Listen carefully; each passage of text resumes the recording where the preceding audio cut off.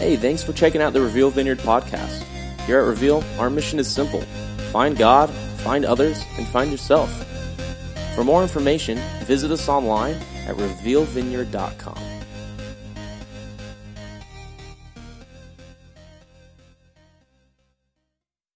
Thank you for being here on Father's Day. I hope everyone's had a great day so far, all the fathers out there.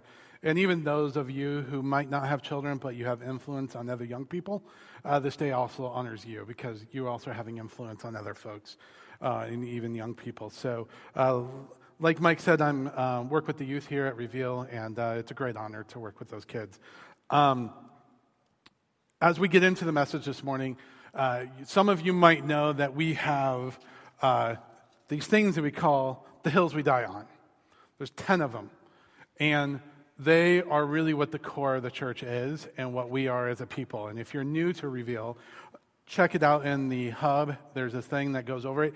And then even in our new church building, as you walk in, there's a wall with a really cool cross.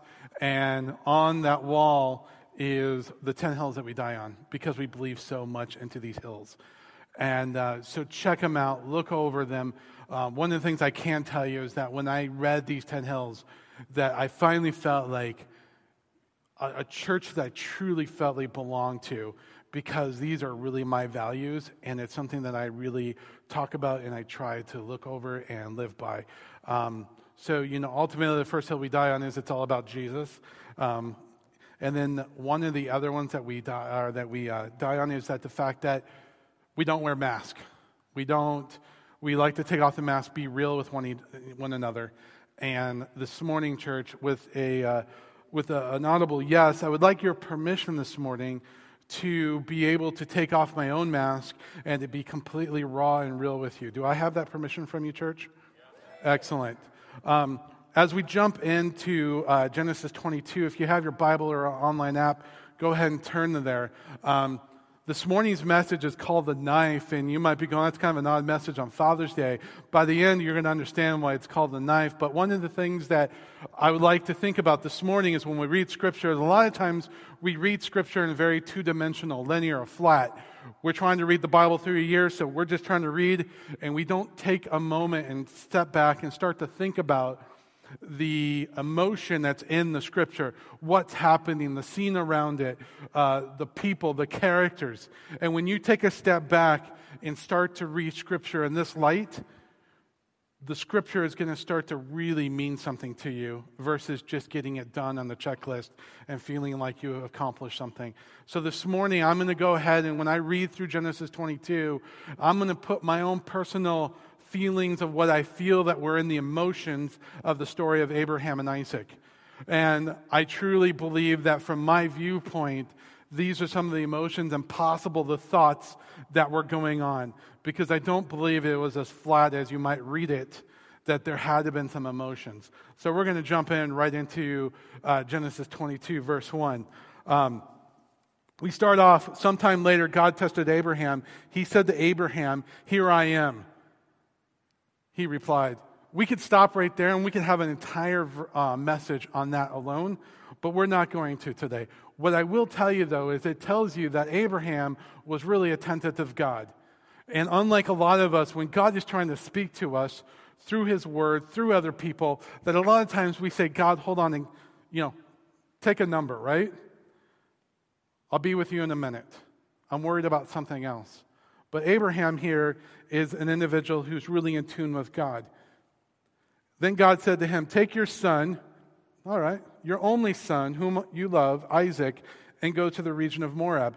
All right, God, you're asking me to take my son on a camping trip. Sounds like a pretty cool time. I'm looking forward to it. So he's on with God there. And sacrifice him there as a burnt offering. What? I had to believe that at one point in time, Abraham, when he's listening to God, had to say, did I hear God right? Did He really just tell me to kill my son? I mean, I understood what He said. Take your son. Yep, that's my only son. Yep, I love him. Yep, you want me to burn him? And I believe at this moment, the emotion started to build. The lump in your throat, like, did I really get what God just said? I heard his voice. I heard what he's telling me. I was attentive. But was that really what I heard? Go to the region of Moab, sacrifice them there as a burnt offering on the mountain I will show you. Verse 3. As the burden starts, early the next morning. So take a moment and think about this one. Early the next morning, which meant that Abraham slept on this. Or in my case, I don't think he slept at all, personally. Because if you're telling me to sacrifice my son, Sam, I'd be having a personal struggle all night long. Is that what he said? Was that what he meant? I heard him. I want to be obedient to God. But could you really mean that? And I could see him tossing and turning all night long because I know that's what I'd be doing. I'd be going, did I really get that from God? So early the next morning, Abraham got up and loaded his donkey. He took with him 2 of his servants and his son Isaac when he cut enough wood for the burnt offering. And I believe as he's cutting the wood, chopping each wood, that the emotion starts building. The idea of what he has to do starts building inside of Abraham. On the 3rd day, Abraham looked up and saw the place in the distance. So take a moment and think about that. Not only did he sleep on it one night, 3 days passed. And I imagine as he's walking along and his son not knowing anything different except, I'm going camping with the old man. It's going to be a good time. We're going to do some sacrifice. We're going to do some worship with God. I see this as a great time with Dad. And I believe every step, every moment of those 3 days that Abraham is walking along, the burden on his heart and his soul and his mind just kind of gets heavier and heavier.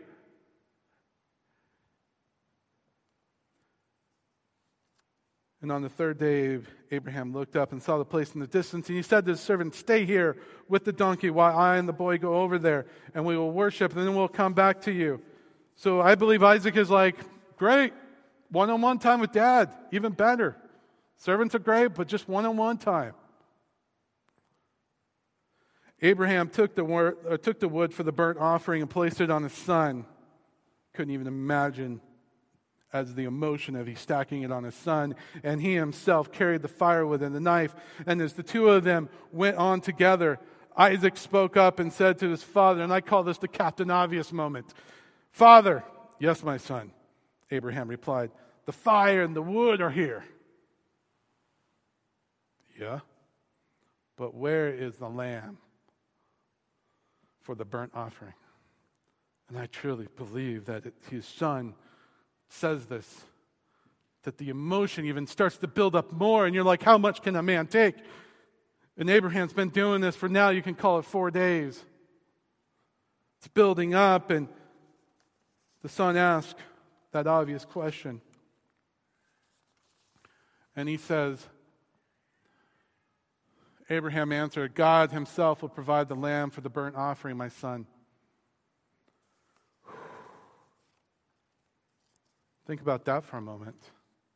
Knowing that the burnt offering, the offering was his son.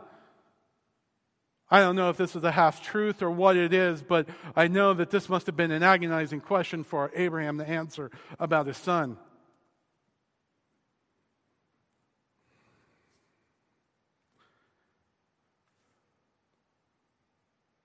God himself will provide the lamb for the burnt offering, my son, and the 2 of them went on together.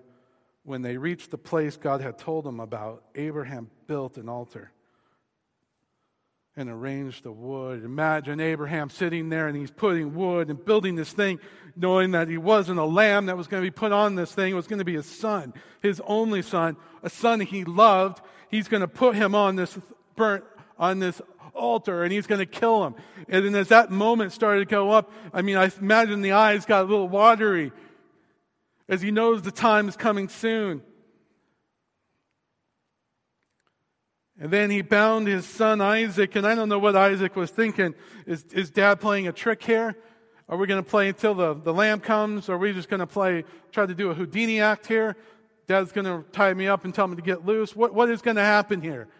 Because there couldn't be any other reason that Dad, my father's going to bound me up, but to play a joke on me. And he bound his son Isaac, and he laid him on the altar. And I truly believe when you're talking about laying him on the altar, that at that moment in time, Isaac goes from this is no longer a joke to this is something really about to happen. And in Abraham, I believe at that moment, the tears just no longer what was built up inside him started coming out. Started to cry. Then he reached out in his hand and took the knife. And I believe at this moment in my mind, I'm seeing Isaac laying there, and I see his dad pulling out, and I believe Isaac is going, Father, what are you doing? Put the knife down. Father, this is no longer a joke. Dad, put the knife down. Daddy, what are you doing? And I believe Abraham's lifting his knife up, tears just rolling down, because he wants to obey the Father, the Heavenly Father, so much. And at this moment in time, he took the knife to slay his son, that you have to go back to verse 5.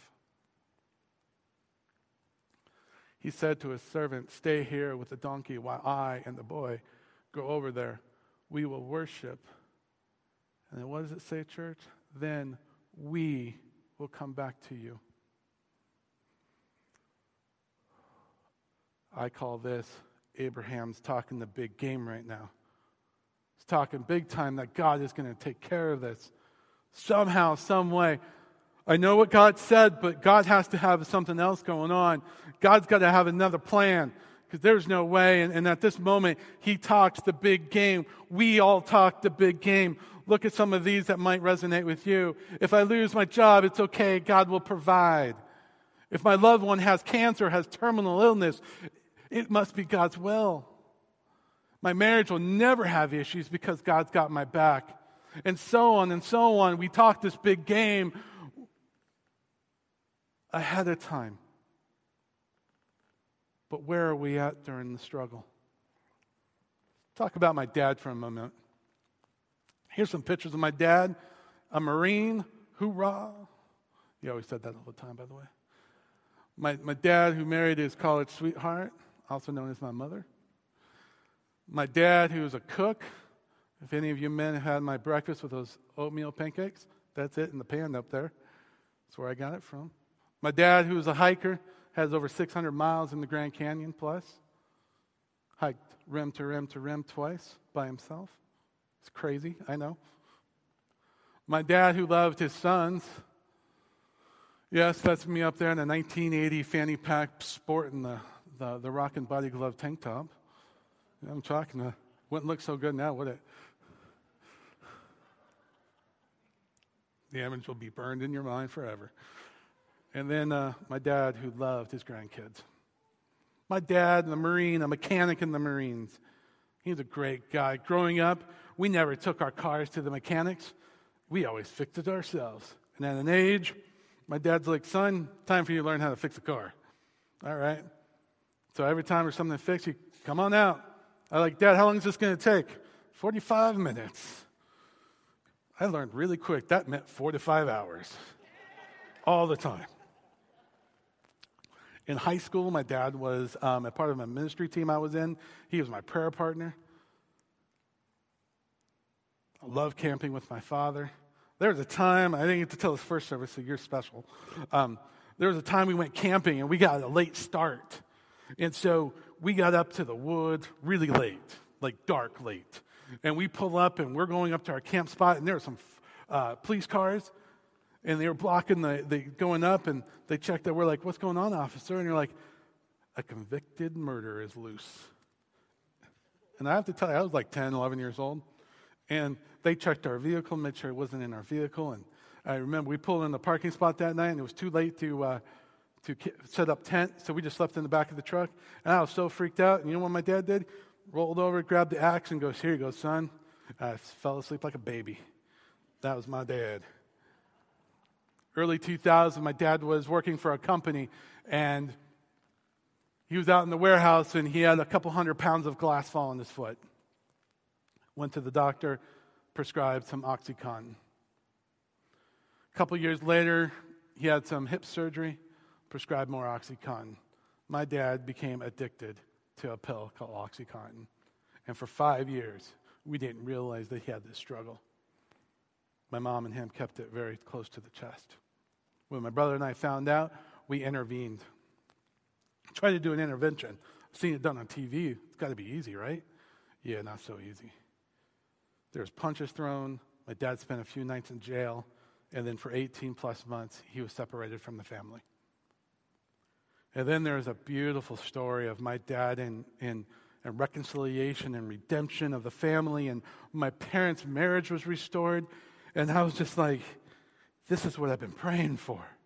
And I got my dad back. And then on February 1st, 2014, I told my dad, hey, I need help putting the sink into my kitchen. I said, how long do you think it's going to take? Guess what he told me? 45 minutes. 4 to 5 hours later, no joke, that's a true story. We finally finished. My dad was able to put my children to bed that night and do their prayers. And walked out the door, not knowing that 8:30, February 2nd, Super Bowl Sunday, that my dad would have an aneurysm and a stroke. And what we know now is that he was completely brain dead immediately. At that moment, my entire world started to get rocked. Because I saw my dad go through something so hard with the family and redemption, and I just got my dad back. And I remember at the hospital, Marty and Mike and Morgan were all up there with us, and I'm loving the support. And then one of the days that we were up there, because we ended up on February 5th pulling the plug on life support, my dad passed away. And I remember Marty sitting there and going, Kevin, are you good with God? I said, yeah, I'm good with God. And I was good with God right then. It was the weeks and the months after that the anger set in, the frustration. Because you got to realize I just got my dad back. And as I started going through, and remember you guys gave me permission to be raw with you, I started having these WTF moments with God, and I just started getting angry with him, and I just literally just started just yelling at him. And just so frustrated. How could you do this, God? And I remember one of the best advices I got was from my boss at the time. He said, Kevin, I lost my dad 6 years ago. And he goes, people are going to tell you that over time the pain will get easier. And he goes, they all lie. And he said, you get used to the idea of them not being there. But the pain will always be there. And at that moment in time, that is what I needed to hear, because I needed some raw truth of someone saying, this just sucks. And I'm sorry you're going through it. Because I had too many people going, it must be God's will. It's going to turn out okay. At that moment in time, I didn't need to hear that. I needed to hear someone who knew what my pain was and to be honest and real.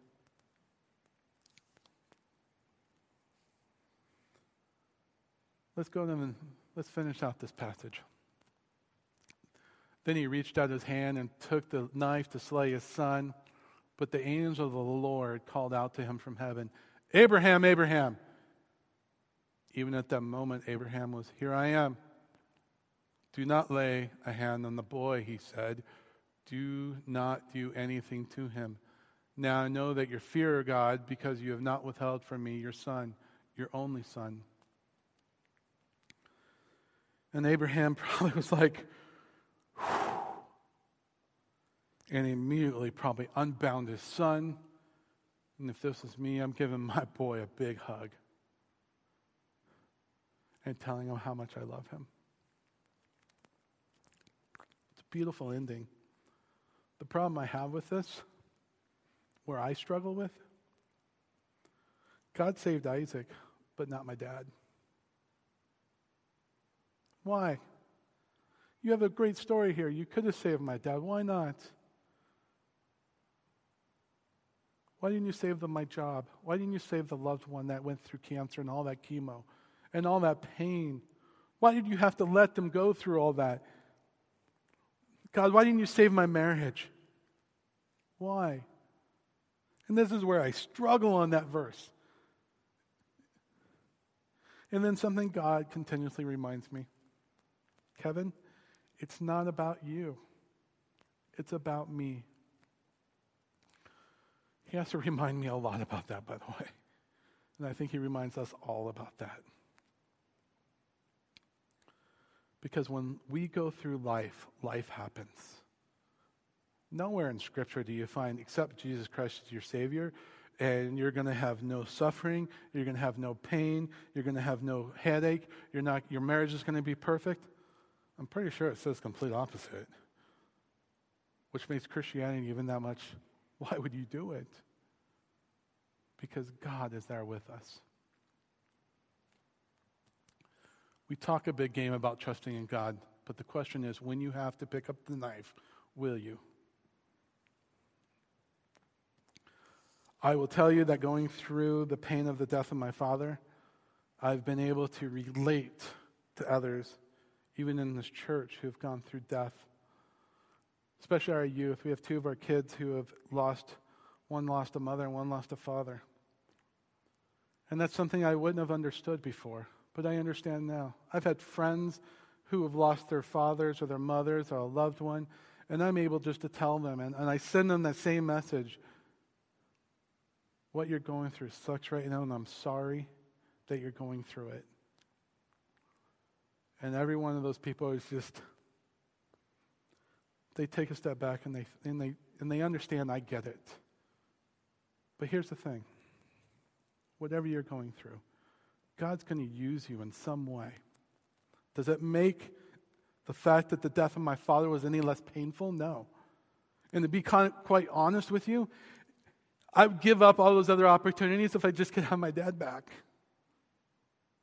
If I could just have him give me one last Gib slap on the back of my head.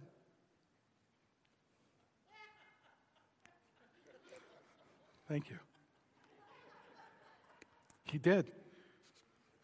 And what was funny is he actually did it that last night I was with him. Reveal, I tell you about the hills that we die on because they're what we die on. It's what we are. It's who we are. And if you haven't read through them, please read through them. But I will tell you that as a church, and as we move into the new community and our new building, and we're going to meet people we don't know what they're going through right now, the hardships that they're going through, God is going to use whatever we've gone through to be able to be there for them. And as a church, as we start to lean on each other and lean into God, we are going to grow as a community, and we're going to grow as a body, not only numerically, but spiritually, and as a body, we're going to grow along the way, and we're going to be okay. And the one thing that I've learned through this whole thing is that God can handle our pain. He can handle our WTF moments. He can handle our anger. He can handle us screaming at Him. God can take it all. And we forget that sometimes. That God is still going to love us no matter what. And He wants that real truth. He wants that raw of us. He wants us to scream to Him so then He can heal us.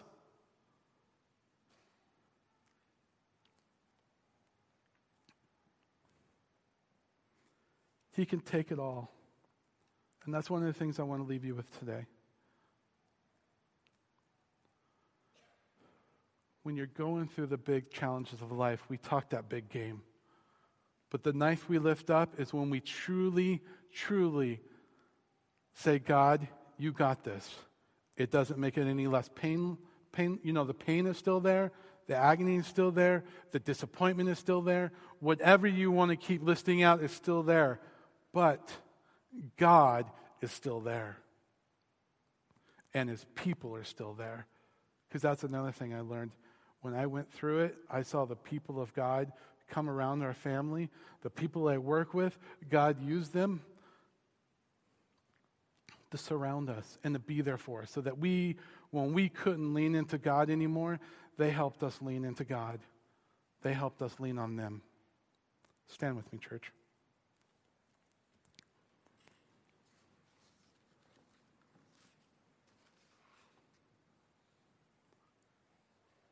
My dad was all about Jesus, the number one hill that we die on. And I want to believe that my legacy as his son and as a father to my son is that I want to be all about Jesus. Mercy triumphs over judgment. If we start being that as a church, not only here on Sundays, but every day of the week, you will see miracle things happen in your workplace. You'll see miracle things happen in your neighborhood, and we're going to see amazing things happen at this church. If you need prayer, there's going to be a couple people down here to pray with. But I encourage you today, love on the ones that are around you physically. Don't forget about the ones you've lost, and know that it's okay, that it still hurts. Let's pray. Dear God, we just come before you today, Father. We thank you for all the fathers in here. And we thank you for giving us this beautiful story of Abraham and Isaac. And God, we just pray right now that whatever that big game that we're talking about, that we also have the courage to take up the knife and to trust in you, even if the outcome isn't what we want. But Lord, you remind me all the time that it's not about me, it's about you in your glory. Father, may with the rest of the day be a blessing among all fathers. In your heavenly name, amen. Thank you, church.